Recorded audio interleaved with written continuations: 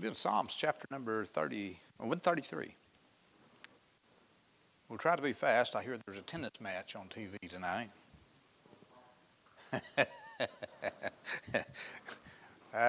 It's all the same thing. Brother Ron Garris used to head up Rock of Ages Prison Ministries.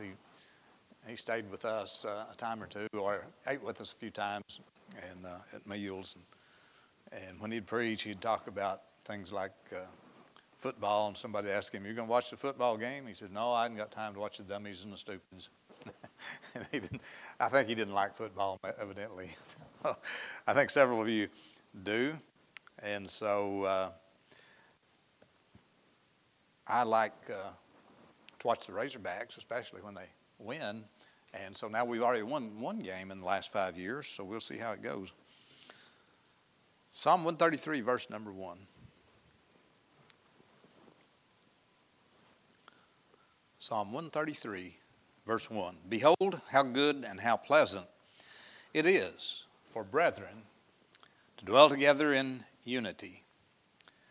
It is like the precious ointment upon the head that ran down upon the beard, even Aaron's beard, that went down to the skirts of his garments, as the dew of Hermon, and as the dew that descended upon the mountains of Zion. For there the Lord commanded the blessing, even life forevermore.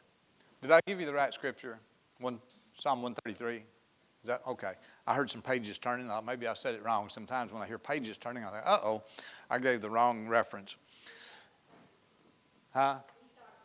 Okay. So if you'll we're coming back to it in just a minute. So we're going to look at it in a little more depth. And so if you're at 133, Psalm 133, we'll be in the right place.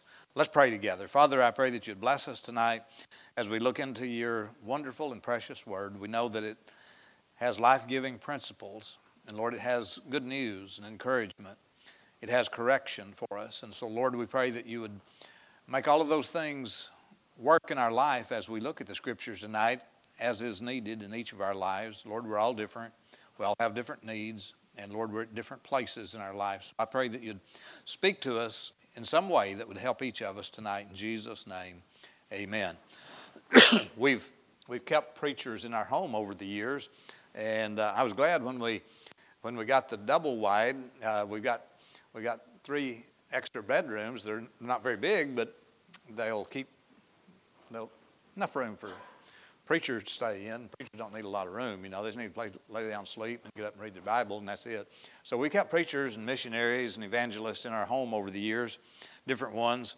And we did it at first because our church was small and we didn't have much finances to rent a lot of hotel rooms. And so we did it for economy. And a few times we had a preacher in that would just, for one reason or other, preferred to have privacy in a hotel room and a place where he could study without being concerned about getting interrupted, or maybe he could make phone calls and stuff. And so he preferred to stay in a hotel, and so we would do that. We did it when necessary. And when Ed Dunlop, our evangelist that's coming for the Family Crusade this fall in October, when Ed Dunlop came the first time, and that's been over 20 years ago, he came and preached for us, and I offered to put him in a room, and he declined the room. And he knew we were small and poor church. And once we even converted that back Sunday school classroom back there at the end of the fellowship hall. We converted it, moved everything out, desks and chairs out, set up a bed in there and a desk and stuff. And we made a prophet's chamber temporarily for him for the week that he was with us. And he stayed there all week. And when he came back, we have him every other year. And so when he came back the next time, he said, "Preacher," he said, I know you're small and can't afford a hotel room. And he said, "To be honest with you, I don't like hotels anyway." He said, "Could I just stay with y'all?" And so we brought him back into our house and gave him a bedroom. And he's every year since then, every time we've had him, I always ask him, "You want to get you a motel room, a hotel?" No. He said, "Preacher, I really enjoy that family atmosphere at your house." And he said, I just want to stay with you if it's okay." And course, saves church money, and so we always say, yeah, come and stay with us.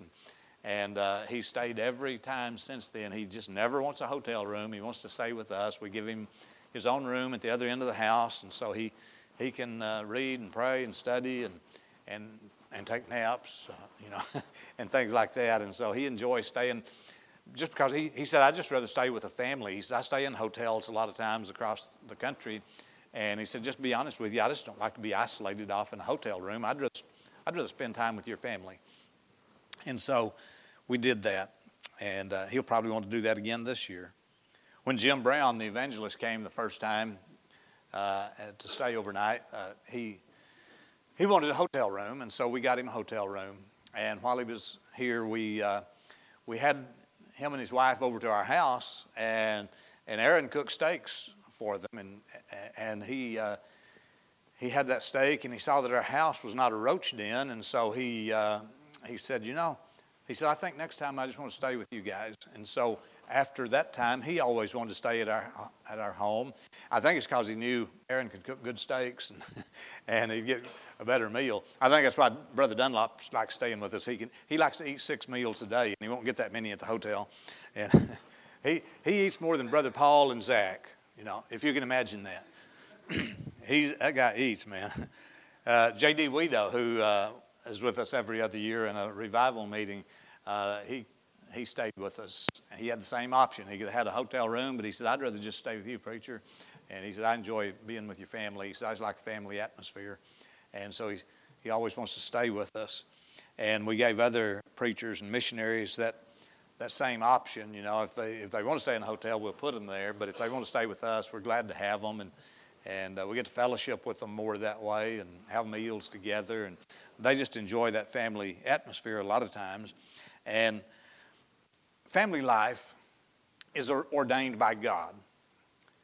And church family life is ordained by God. And our family home and our church home both ought to be somewhat like a little piece of heaven on earth. And I want to talk about family tonight, and I want to talk about being comfortable in the family of God. Being comfortable in the family of God. Let's do a little exposition. Let's look back at our text in Psalm 133, and let's just look at a few words there that I think will make this a little richer to us as we look at them. Notice in the first place, as we start off, the psalmist says, behold, behold, behold. In other words, look, give attention to this. What follows is important. Behold, and watch this. And then they use the word good.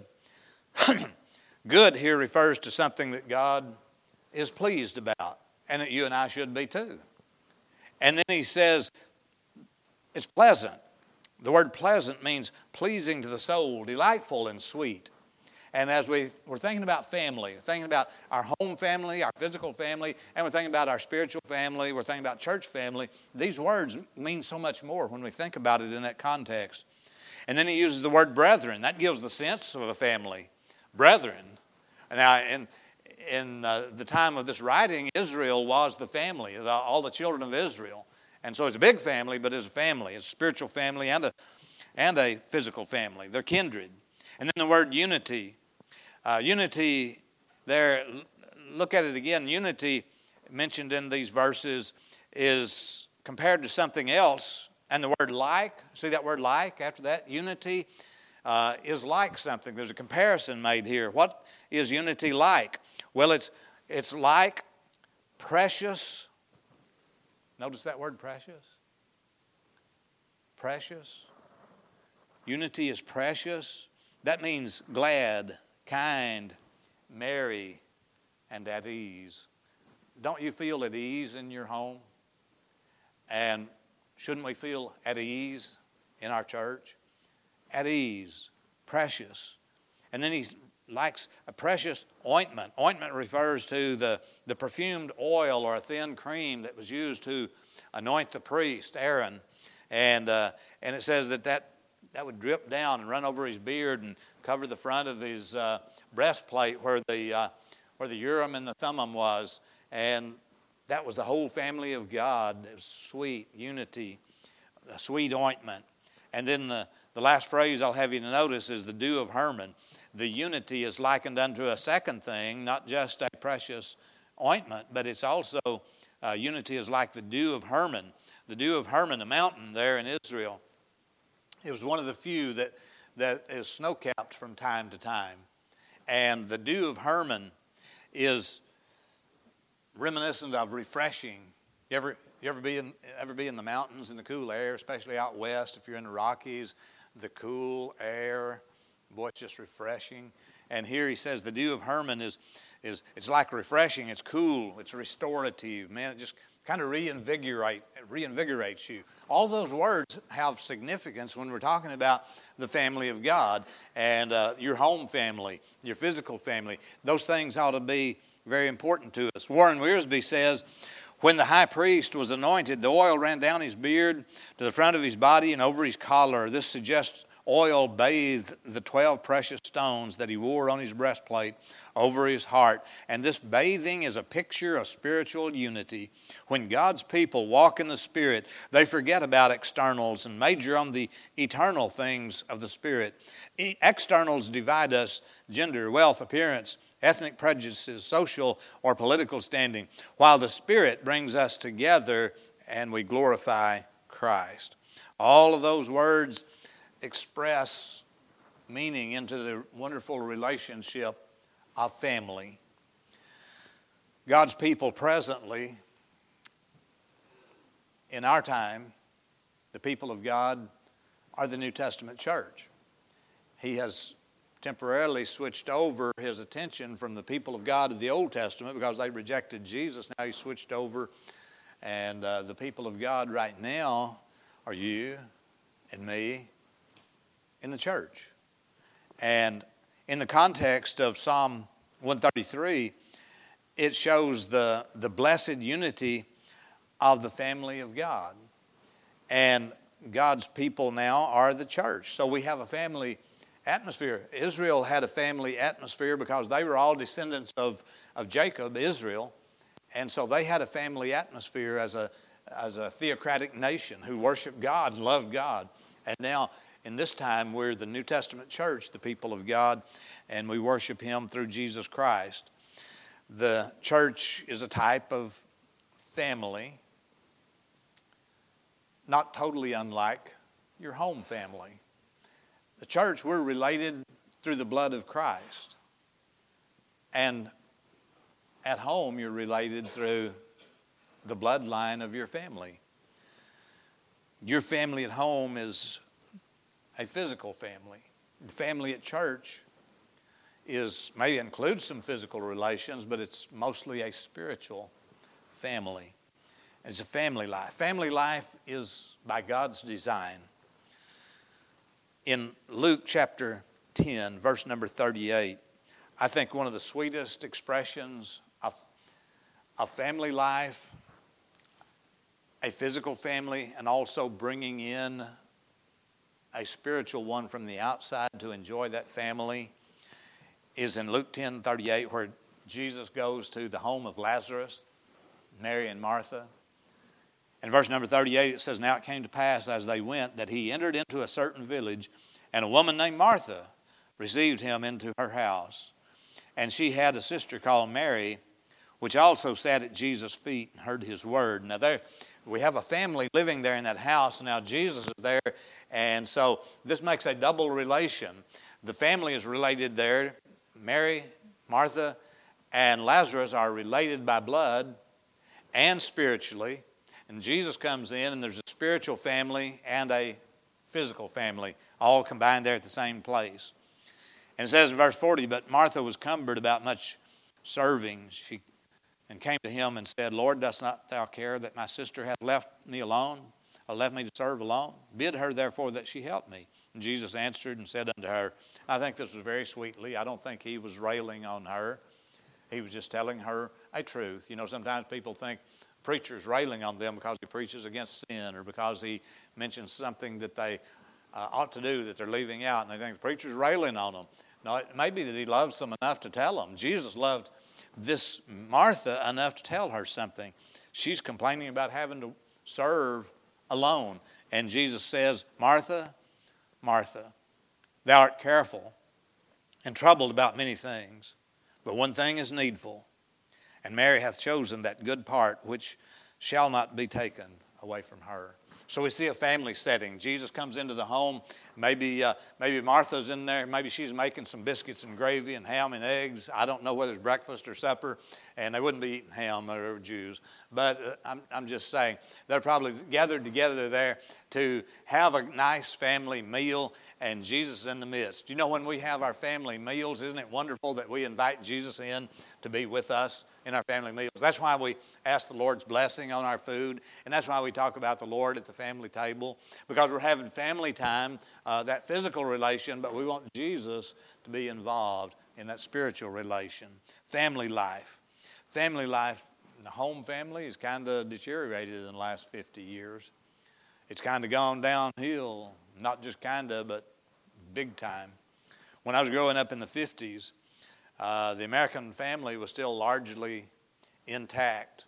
I mean, where I grew up in the country, we got up and had breakfast together and sat at the table and talked to each other before everybody started their day. The kids would go to school, Dad would go to work, Mom's working there at the house, and so we'd have a meal together, and it was a nice, wonderful family atmosphere.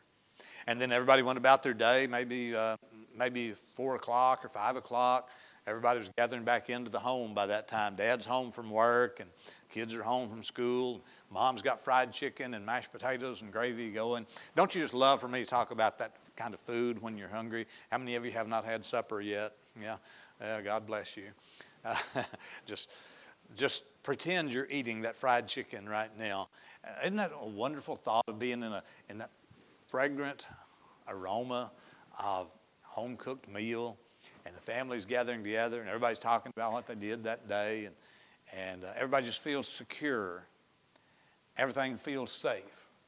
Everything feels friendly. Isn't that the way our homes ought to be? Your home's that way. It ought to be. And so we ought to make our homes just a little bit of heaven on earth.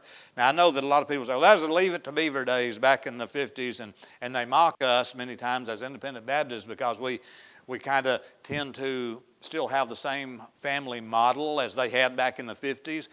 And today, lots of organizations today have it a goal to destroy the nuclear family. They don't like it when Dad goes to work and Mom stays home. They don't like it when the kids come back instead of going out and playing with their friends or looking on their phone. They don't like it if they gather around the family table for a meal together and they have respect one for the other and they enjoy a home-cooked meal and they still love each other. They have made it their express purpose. Many organizations today. Black Lives Matter had it right on their website that one of their purposes was to destroy the nuclear family.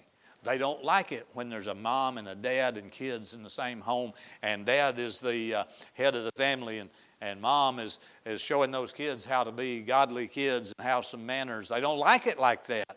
And they don't like it that the kids show respect to their parents. They don't like it.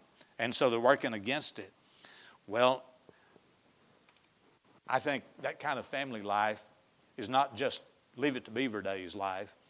I think they had that back in the Bible times. People gathered around. Dad worked out in the field all day, and maybe Mom did part of the time too, but she was home taking care of the little kids a lot of times and cooking. And so the career women don't like it that you have babies and that you take care of them instead of sending them off to daycare or even in their way of thinking, maybe you would have been better off to have an abortion. They want you to be a career person. In our neck of the woods where I grew up, it was often that you'd see and hear other kids talking about how they'd gather around and read storybooks at night. And most folks didn't have a TV back then. There was a few, but instead of watching, Dad would watch the news, and maybe on Saturday he'd watch a Major League ball game, but most of the time we were doing other stuff. And we'd read storybooks and actually talk, or maybe play some games at the table and stuff. And it was that way in our community. And most families went to church together on Sunday.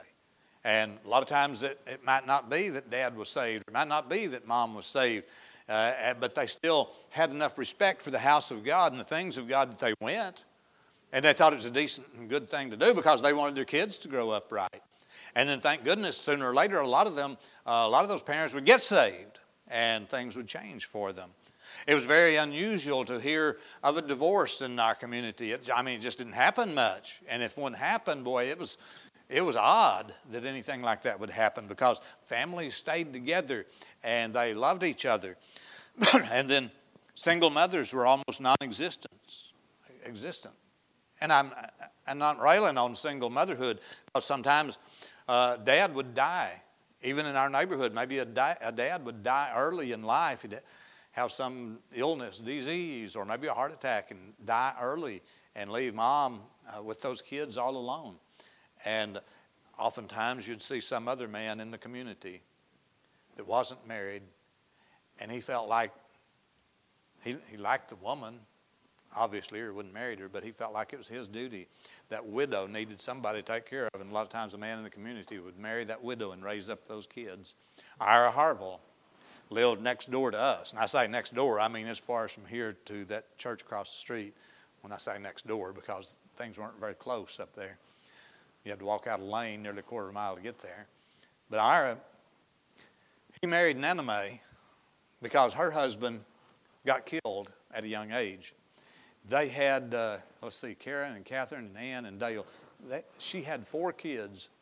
Ira was an honorable man, and he had never been married. He just stepped up to the plate and married her with 4 kids. Can you imagine somebody with that much nerve, that much ambition to marry a woman with 4 kids already? But he raised those kids up just like they were his own, and he treated them like they were his own. They had a different last name, but he treated them good. He provided for them. They knew there'd be food on the table, and they knew that he would protect them, and he'd send them to school, and they'd get the clothes they needed because that's just the way things were. Today is a lot different.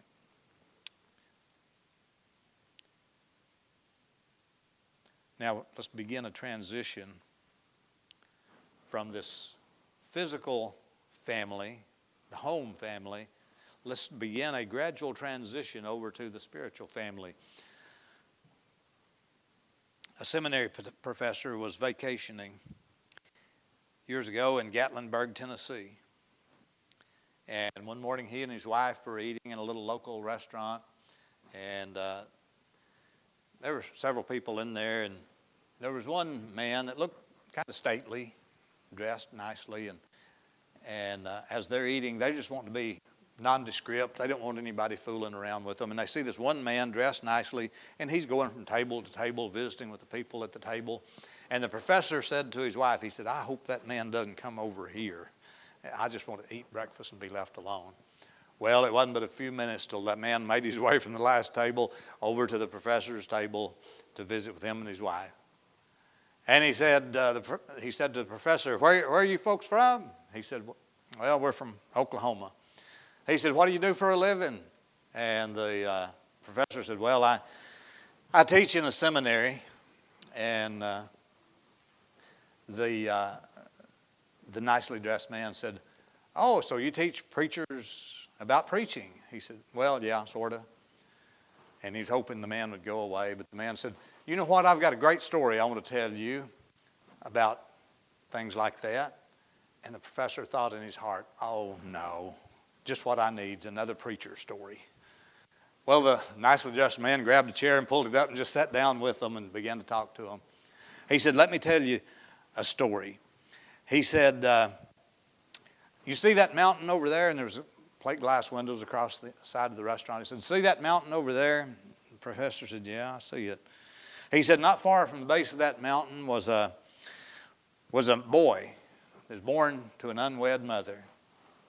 And he said he had a hard time growing up because everywhere he went around here, somebody say, hey boy, who's your daddy?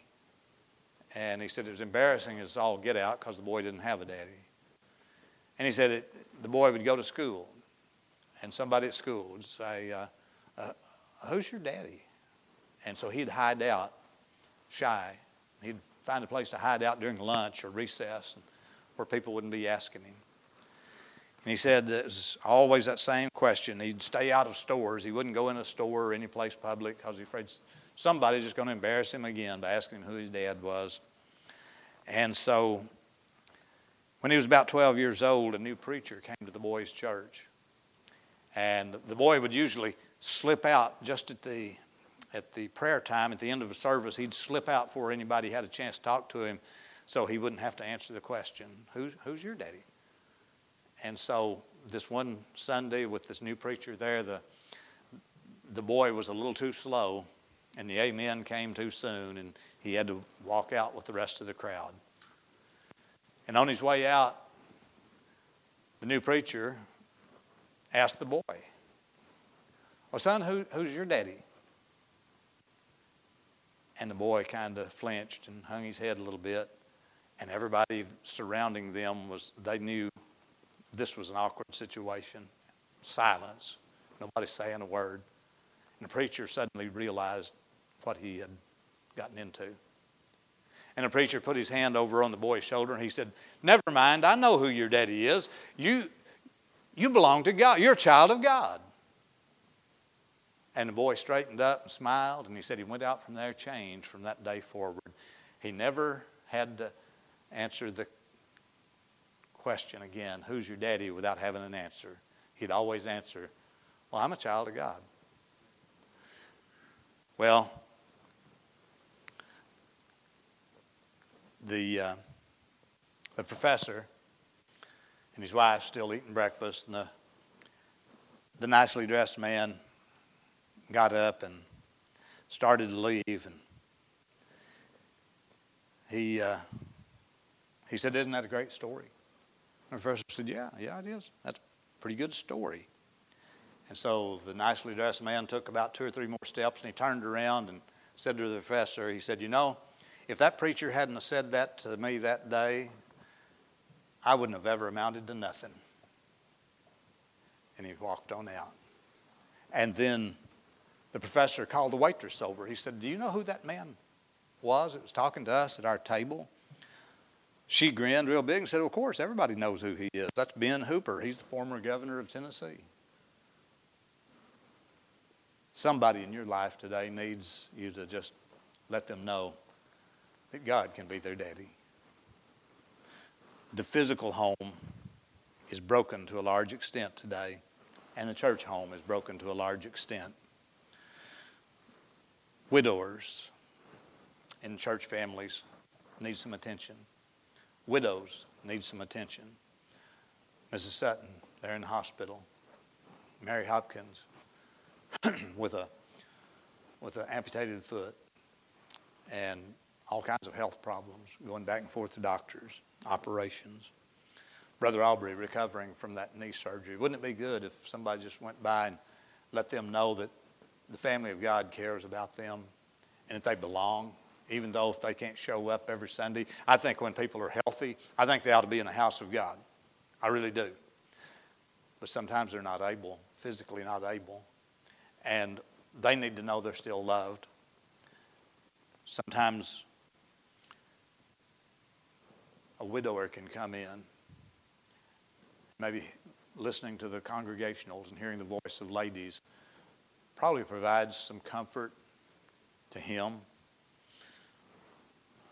Widows come in and seeing some male leadership at work, maybe that brings them a little comfort, knowing the times that their husband was there to provide and protect them. Liberty Baptist Church should be that kind of place where people can belong. I'm not saying that lost people come in and we tell them that they're a child of God and take them into the membership, but everybody that walks through those doors ought to know they're welcome. And they ought to know that this is a place where they can belong on Sunday. Even though they're not a member, they can sit and they can enjoy the fellowship. And just maybe one of these days, by sitting in a group who has accepted them and loved them and showed care and concern for them, Just maybe one of these days they'll trust Jesus Christ as their Savior, and they'll actually come into the family of God and become a member of the church and be part of the spiritual family and the local church family. And maybe we could even, not that we want to replace anybody's physical family, but maybe we can help strengthen those who don't have that kind of family at home. That's our purpose. Good home life or not, everybody needs a church home. Everybody needs an eternal home. Everybody needs a church home. And everybody needs a family home. And we ought to be able to provide all three of those to some extent. I believe this church is a refreshing, merry, restorative place, as we read about in Psalm 133. I think it's the kind of place that it can strengthen those who need some help and support. There's people who need to be saved, and we need to make them feel welcome when they come in. Here's the way we receive members. Sometimes people online, or maybe even people in our midst, don't know, and maybe I don't mention it often enough during invitation time, how we receive members. Number one, they have to be saved to be a member of this church, and have to be baptized, and those are things that we can take care of. We take people into the membership if they're saved and baptized in a service. We take people who are saved somewhere else and they still need to be baptized. We can baptize them and bring them into the membership. They can transfer. If they've already been saved and baptized scripturally in another church of like faith, they can come in on promise of a letter of transfer from another church, and we can receive them that way. Maybe they're a member of an old church that went defunct. Maybe the church burned down and all the records went away, and they give a testimony of faith that they have trusted Christ as Savior and were scripturally baptized. We can even receive them by statement of faith. And now I know that some of my Baptist brethren think that might be a little risky, because after all, you can't prove that they really got saved and they really got baptized. I just wonder how many we can prove got saved and baptized, even if they got saved and baptized right here. I have no idea. All I can do, if somebody comes to this altar and prays and says, "Praise the Lord, preacher, I got saved today," all I've got is their testimony. I don't know what happened in their heart. Same way with the Lord's Supper table. So, well, if you let people from outside the membership take the Lord's Supper with you, even if they're saved and baptized and they're not a member of this church, you don't know. You don't know if they're really saved. I don't know if they're really saved or not. You don't know if I'm really saved. I don't know if you're really saved. If we take people's testimony, I mean, that's all we've got. Only God can see the heart. Isn't that true? We just need to love people. And we need people to feel like, hey, this can be my family. Let's pray together. Father, I pray that you'd bless us tonight. Help us to have a welcoming family spirit for all those who come through our doors. Lord, we want this to be the kind of place where they'll feel comfortable among the family of God. And if they're not saved, they'll trust Christ as Savior, and that they'll follow you for the rest of our life, because we showed some grace and some mercy and some concern and some love, some compassion. Lord, I pray that you'd help us to be that kind of a place. And I believe we are, Lord. I believe we are. I believe we have that kind of a unity here where we love you and we love each other. I pray that you'd bless the invitation time.